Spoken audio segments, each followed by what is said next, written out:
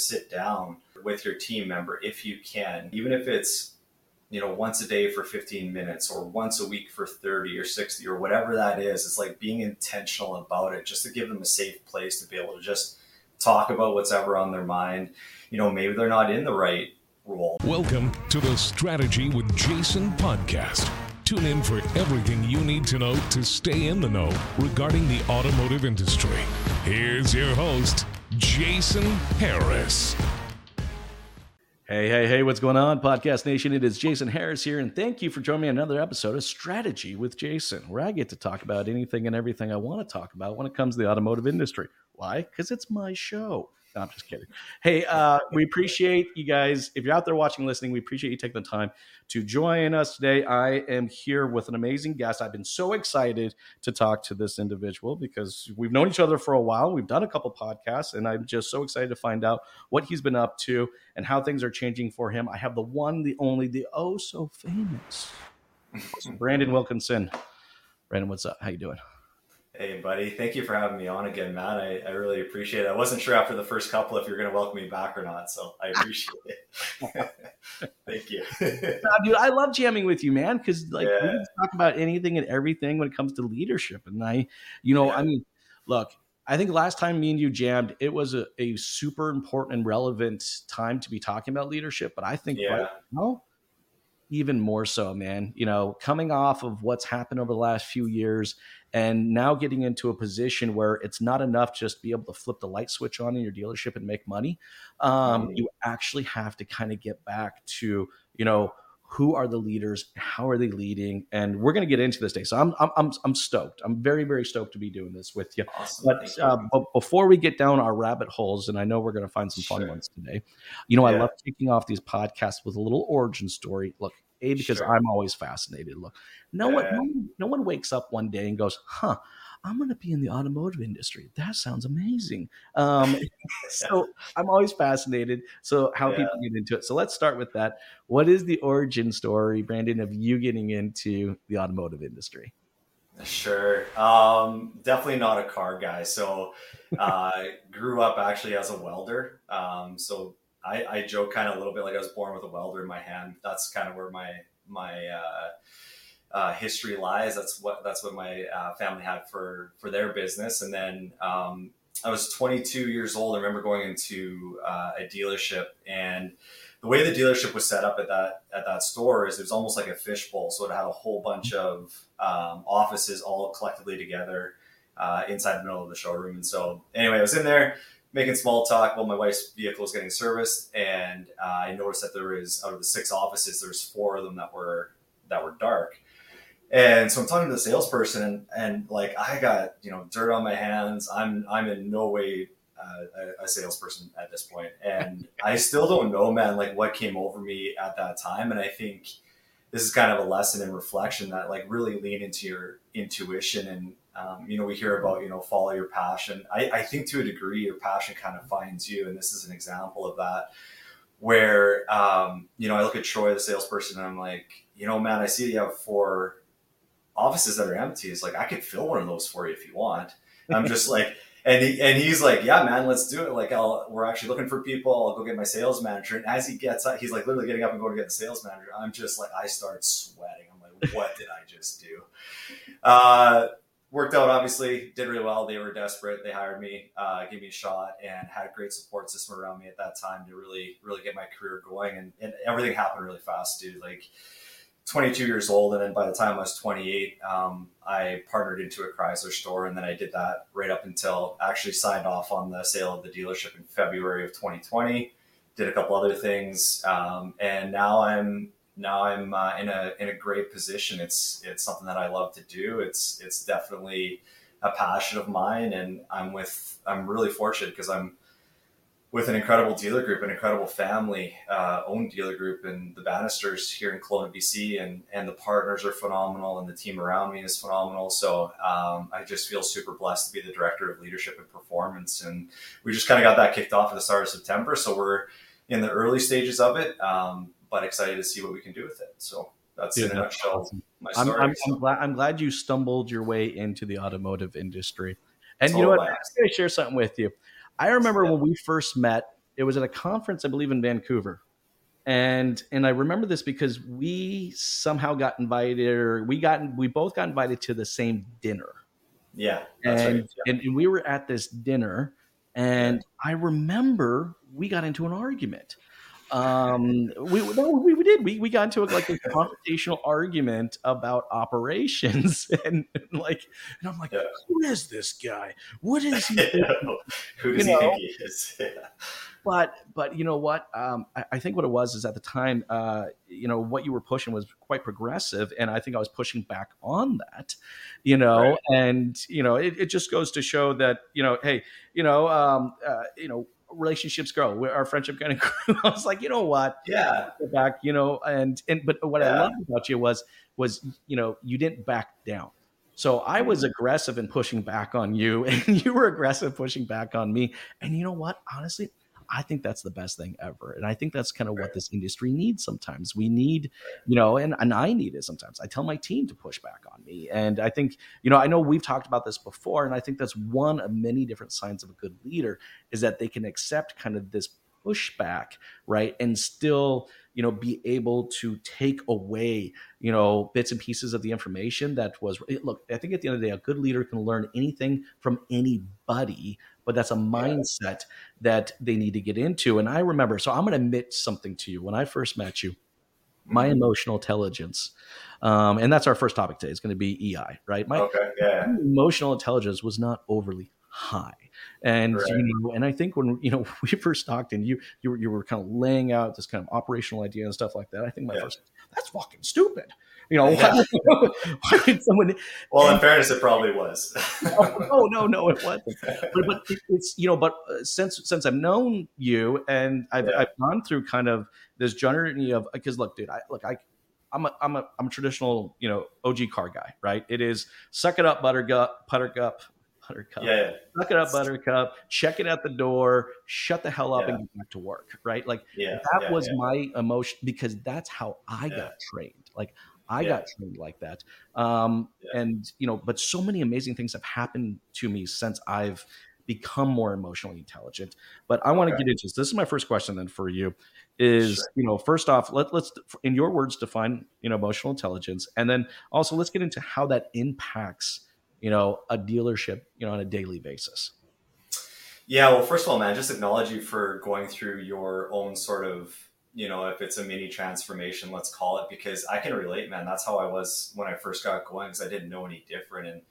And that's how I was raised as well, is very much just suck it up. If you're not, you were scared to get caught not working hard in the shop. It's just the way that it was, and worry that you're going to get in trouble. There wasn't a lot of psychological safety. Not that I knew what that term was at the time, but it just wasn't there. And so that's the way that I was programmed. And I had to go through a really, I'll share it. Like I went through a really transformational process, both on a personal level and on a professional level. So the professional one was that it got to a point where the way that I was doing things just wasn't working. And it was, in the moment, it was very difficult, obviously, very challenging. I don't know if, humiliating to a degree, I would say. Like I had a mutiny on my hands from the sales team when I was a sales manager because of how I was doing things.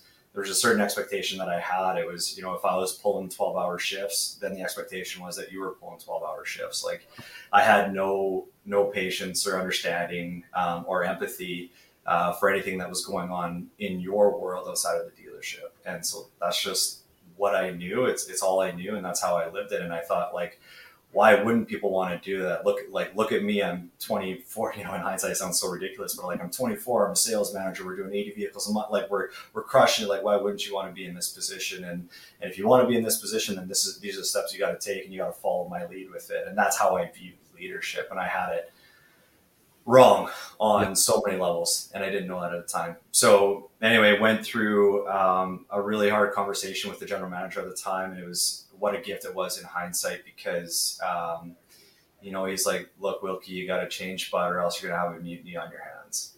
And so right after that, like, went straight downstairs from the boardroom and pulled every single salesperson into the office, gave them that psychological safety. They were kind of confused at first, but I was like, hey, look, reassurance, there's absolutely nothing bad that's going to happen out of this conversation, only good. Safe to say whatever you want to say. And the first person I brought into the room and sat down, and he's like, well, you're an arrogant asshole.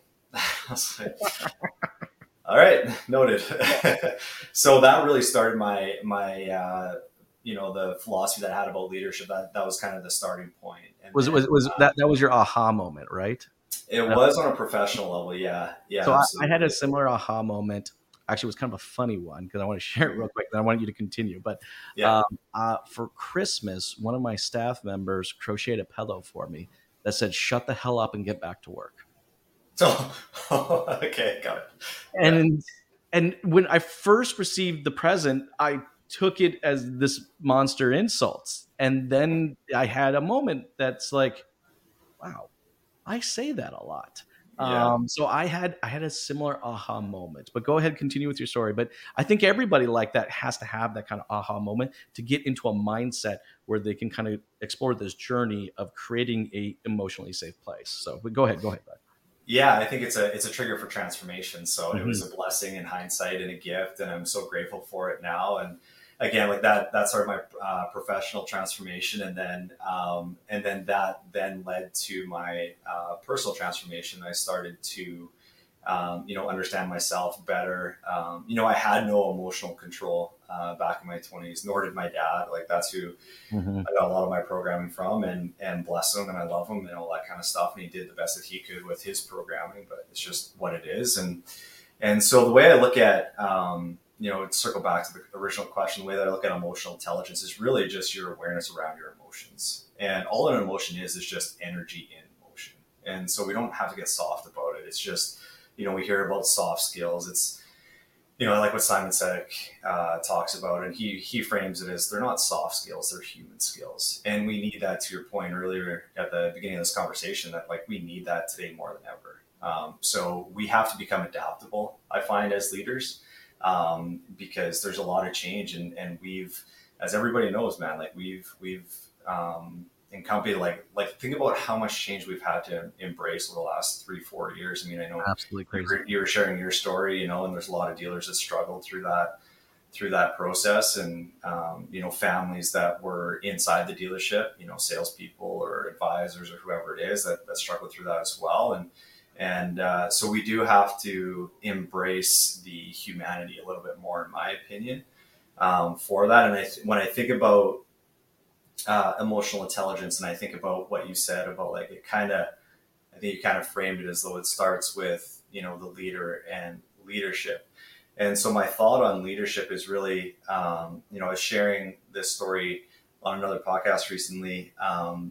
And so I have 2 books that are beside my bed, and I'll share, how I think about leadership and how it all ties together. So I have 2 books beside my bed. One of them is As a Man Thinketh by James Allen. And the reason why I like these 2 books is because they're only like 60 pages. So I'm not much of a physical reader anymore. It's more audio, but yeah. So anyway, James Allen, As a Man Thinketh. And then the other one is the Tao Te Ching. And I was reading that a few years ago and came across this passage in there, and it just hit me square between the eyes of like, yes, this is leadership, the way that I view leadership personally. And that's the cool thing is, man, like you'll have your definition for leadership, I'll have mine. And for the people listening to this, they'll have their own version of it. It's to make it, I think, your own. Like, I don't know that there is like one real definition, in my opinion. Well, no, I'm with you. I don't think there's necessarily one definition, but I mean, this is why we started off the conversation though with emotional intelligence, because I don't think if I can't deploy empathy at scale across all situations, then I don't think I can effectively ever be a true leader. So even there may be variances as far as what we define leadership. I think at a core, if you aren't in sync with why you feel the way you're feeling, and then also the ability to empathize with people's thoughts, feelings, and perceptions, if you're not in a mindset, a place like that, then I don't think you can go on to that next step. And that's what we're talking about now is the mindset of a leader, right? Right. Yeah. So if you don't understand yourself and the way your own emotions work, there's no way that you're going to be able to understand how they operate in others. So it starts there. And so just to finish the thought on leadership real quick, and then the mindset of leaders, is that the way that I look at leadership is from the Tao Te Ching, is that one person becomes a model for others, one department for other departments, one dealership for other dealerships, one dealer group for other dealer groups, and one industry for all industries. And so if you really follow that thread, it's like I don't care about I don't give two shits about your title. It's like you're capable of being a great leader regardless of where you're at in the dealership. And it's because you have the ability to influence the whole department. And then that department influences the dealership to be better. And then that dealership influences their dealer group, and that dealer group influences another industry, and so on. And so that's the way that I process it, and that's the way that I look at it. So if we aren't able to effectively lead ourselves first, it's going to be difficult to effectively lead others.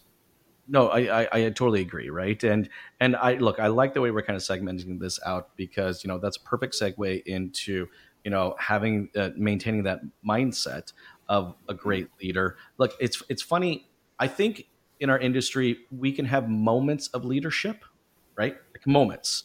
Yeah. I think you saw a lot of that happen during COVID. I think you saw some amazing operators have real true moments of leadership. Yeah. You saw a lot that did not. Yeah. But that's okay. That's sometimes what our industry needs. It needs a big shaking of the tree, to really see what fruit and leaves are going to stick, and the ones that are going to just kind of ultimately just fall off the tree. And I think our industry has kind of done that. But now what I'm kind of seeing is, now since things are, I don't want to call it getting back to normal. That's a horrible way to comment it, but let's just say things are getting more competitive, Sure. right? Yeah. It's not, it's not as easy as just flipping on the light switch and, putting the open sign on.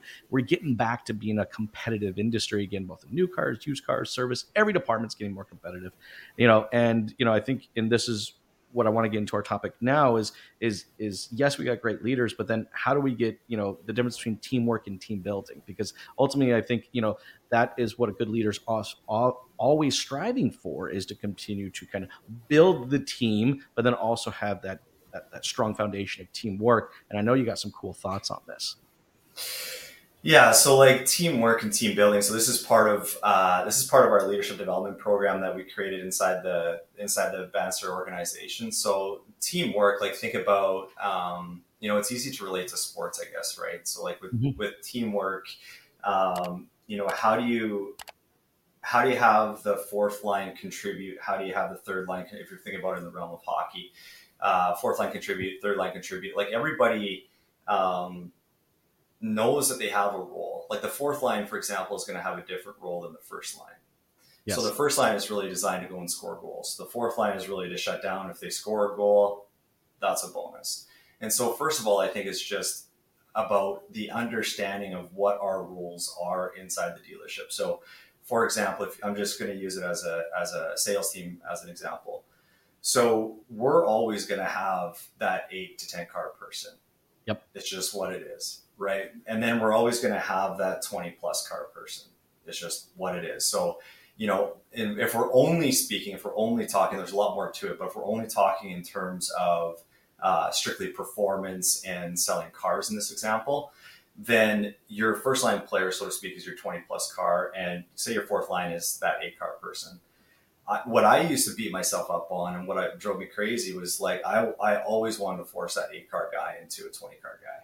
Of course. Because for a couple of reasons. One, I believe that they could, he or she, I believe that they were capable of doing that. And I just wanted to take the ownership of like helping them realize that and take them to that level.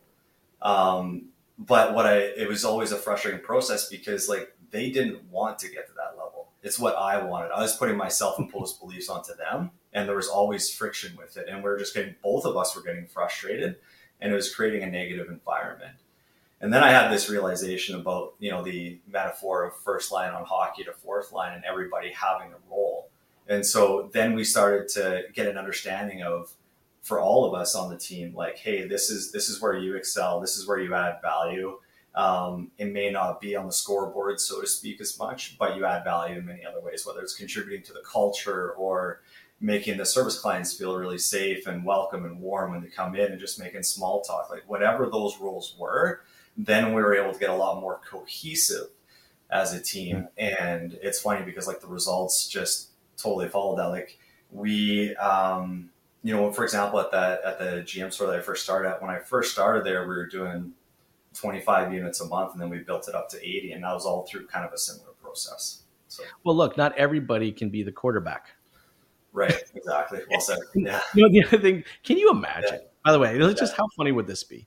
And the reason I'm thinking this, I just went to a Tennessee Volunteers game. Holy crap. College football, man, another level, right? Like, yeah, but I've heard it's crazy. It's insane. I have like the Titans, the stadium's not too far from me. It's just down the street, right? Well, I'll tell you right now, that Volunteer Stadium is almost twice the size, right? But yeah. I can just picture if I went to that game that I just went to, and there was nothing but quarterbacks. God, that would be an incredibly awkward, very awkward, very boring, weird game to watch. If people aren't necessarily playing the roles that they're supposed to play to effectively, as a team get to the end zone, that would be a super awkward game. But you're right, though. Our industry doesn't do that. What do we want? We want nothing but quarterbacks. We want all Peyton Mannings on our team. We want superstars. Everyone has to be a superstar. But, that takes. I think to get to that stage requires some pretty effective communication, because how do you effectively communicate such a strategy in the sense that it doesn't sound negative, but ultimately end up building culture? And I know you got some thoughts on how we can execute that. Yeah. So like when it comes to communication, the first thing typically that we think of is just, I'll just like put it out there for people to consider, but it's like when you hear the word communicate, what comes to mind? And for me, like it's for a long time, it was verbalizing, it was talking, but actually the key to great effective communication is listening. That's where it starts. And, there's really 3 different levels to active listening. And man, I don't know. I can't say this with certainty because I haven't been inside all the dealerships. I don't know all the, the dealers in the world and stuff like that. So it wouldn't be fair for me to assume this, but I would say that there's probably an opportunity for us to become better at listening to our team, like listening to what isn't being said, listening to their body language, listening to their tonality, like just really being as present with them as we possibly can. Because what happens, I find in the retail space is like, we get so consumed by what's going on around us. There's so much activity, there's so much stimulus that it's so difficult for us to be able to actually just slow down and hear what the other person's trying to say without saying it in some instances. And then I think what happens is through the active listening process, that's going to elicit better quality questions from us. That's just going to arise naturally through the better we listen. And then what happens from there is that the better questions we ask, the better answers we're going to get, and the cycle kind of continues. And I think the best way to do this is to sit down with your team member if you can. Like, I know this is going to sound like a lot, but even if it's once a day for 15 minutes or once a week for 30 or 60 or whatever that is, it's like being intentional about it, just to give them a safe place to be able to just talk about what's ever on their mind. Maybe they're not in the right role. Maybe they're trying and forcing themselves to be a quarterback, but in reality, they're a running back. So not a big step backwards by any means, but maybe just a pivot that needs to happen. And for both of us to understand like where the expectations are from that point going forward. And so I would say that the process would be intentional one-on-one time, really, really be present with them as best you can, active listening.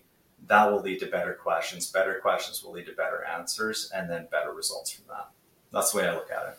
No, look, you're 100% right. I mean, I know we're getting towards the tail end of our conversation, and I'm confident we could easily go a whole another hour, totally. On these topics. But you're right. If we can't effectively communicate in a safe and That's key. That's key. I'm using the word safe, right? I'm trying to figure out how I want to kind of, but no, you're right. It has to be communicated in a safe way that it doesn't come out in this negative way. And unfortunately, I find our industry will communicate this by just changing a pay plan. And that's a horrible thing. You're laughing, but you know I'm right. Yeah, I get it. Yeah.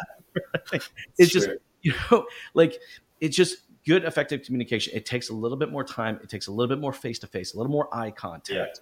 Totally. But for everyone to have the same goal, I need everyone to be on the same page and working towards the ultimate strategy. But if I'm not communicating that effectively to them, how am I ever going to get to place? Look, Brandin, I know that we could definitely continue this conversation. We'll go way beyond it.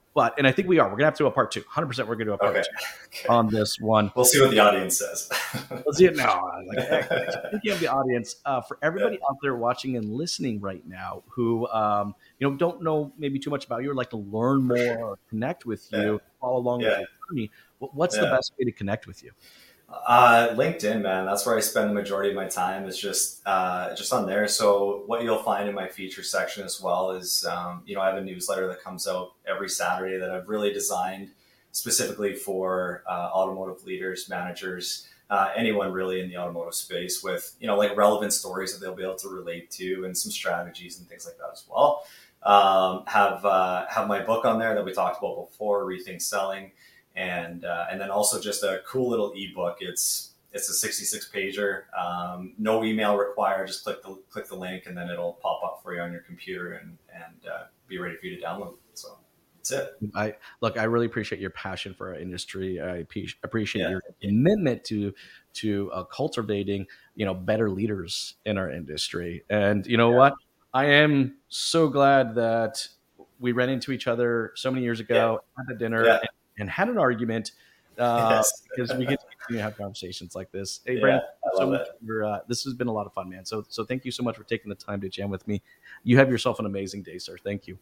You too, buddy. I appreciate you. Thank you. Thanks for tuning in to the Strategy with Jason podcast with your host, Jason Harris. Don't want to miss new content? Be sure to check out the full podcast library at strategywithjason.com to stay in the know. Remember to like, comment, and subscribe. Happy podcasting.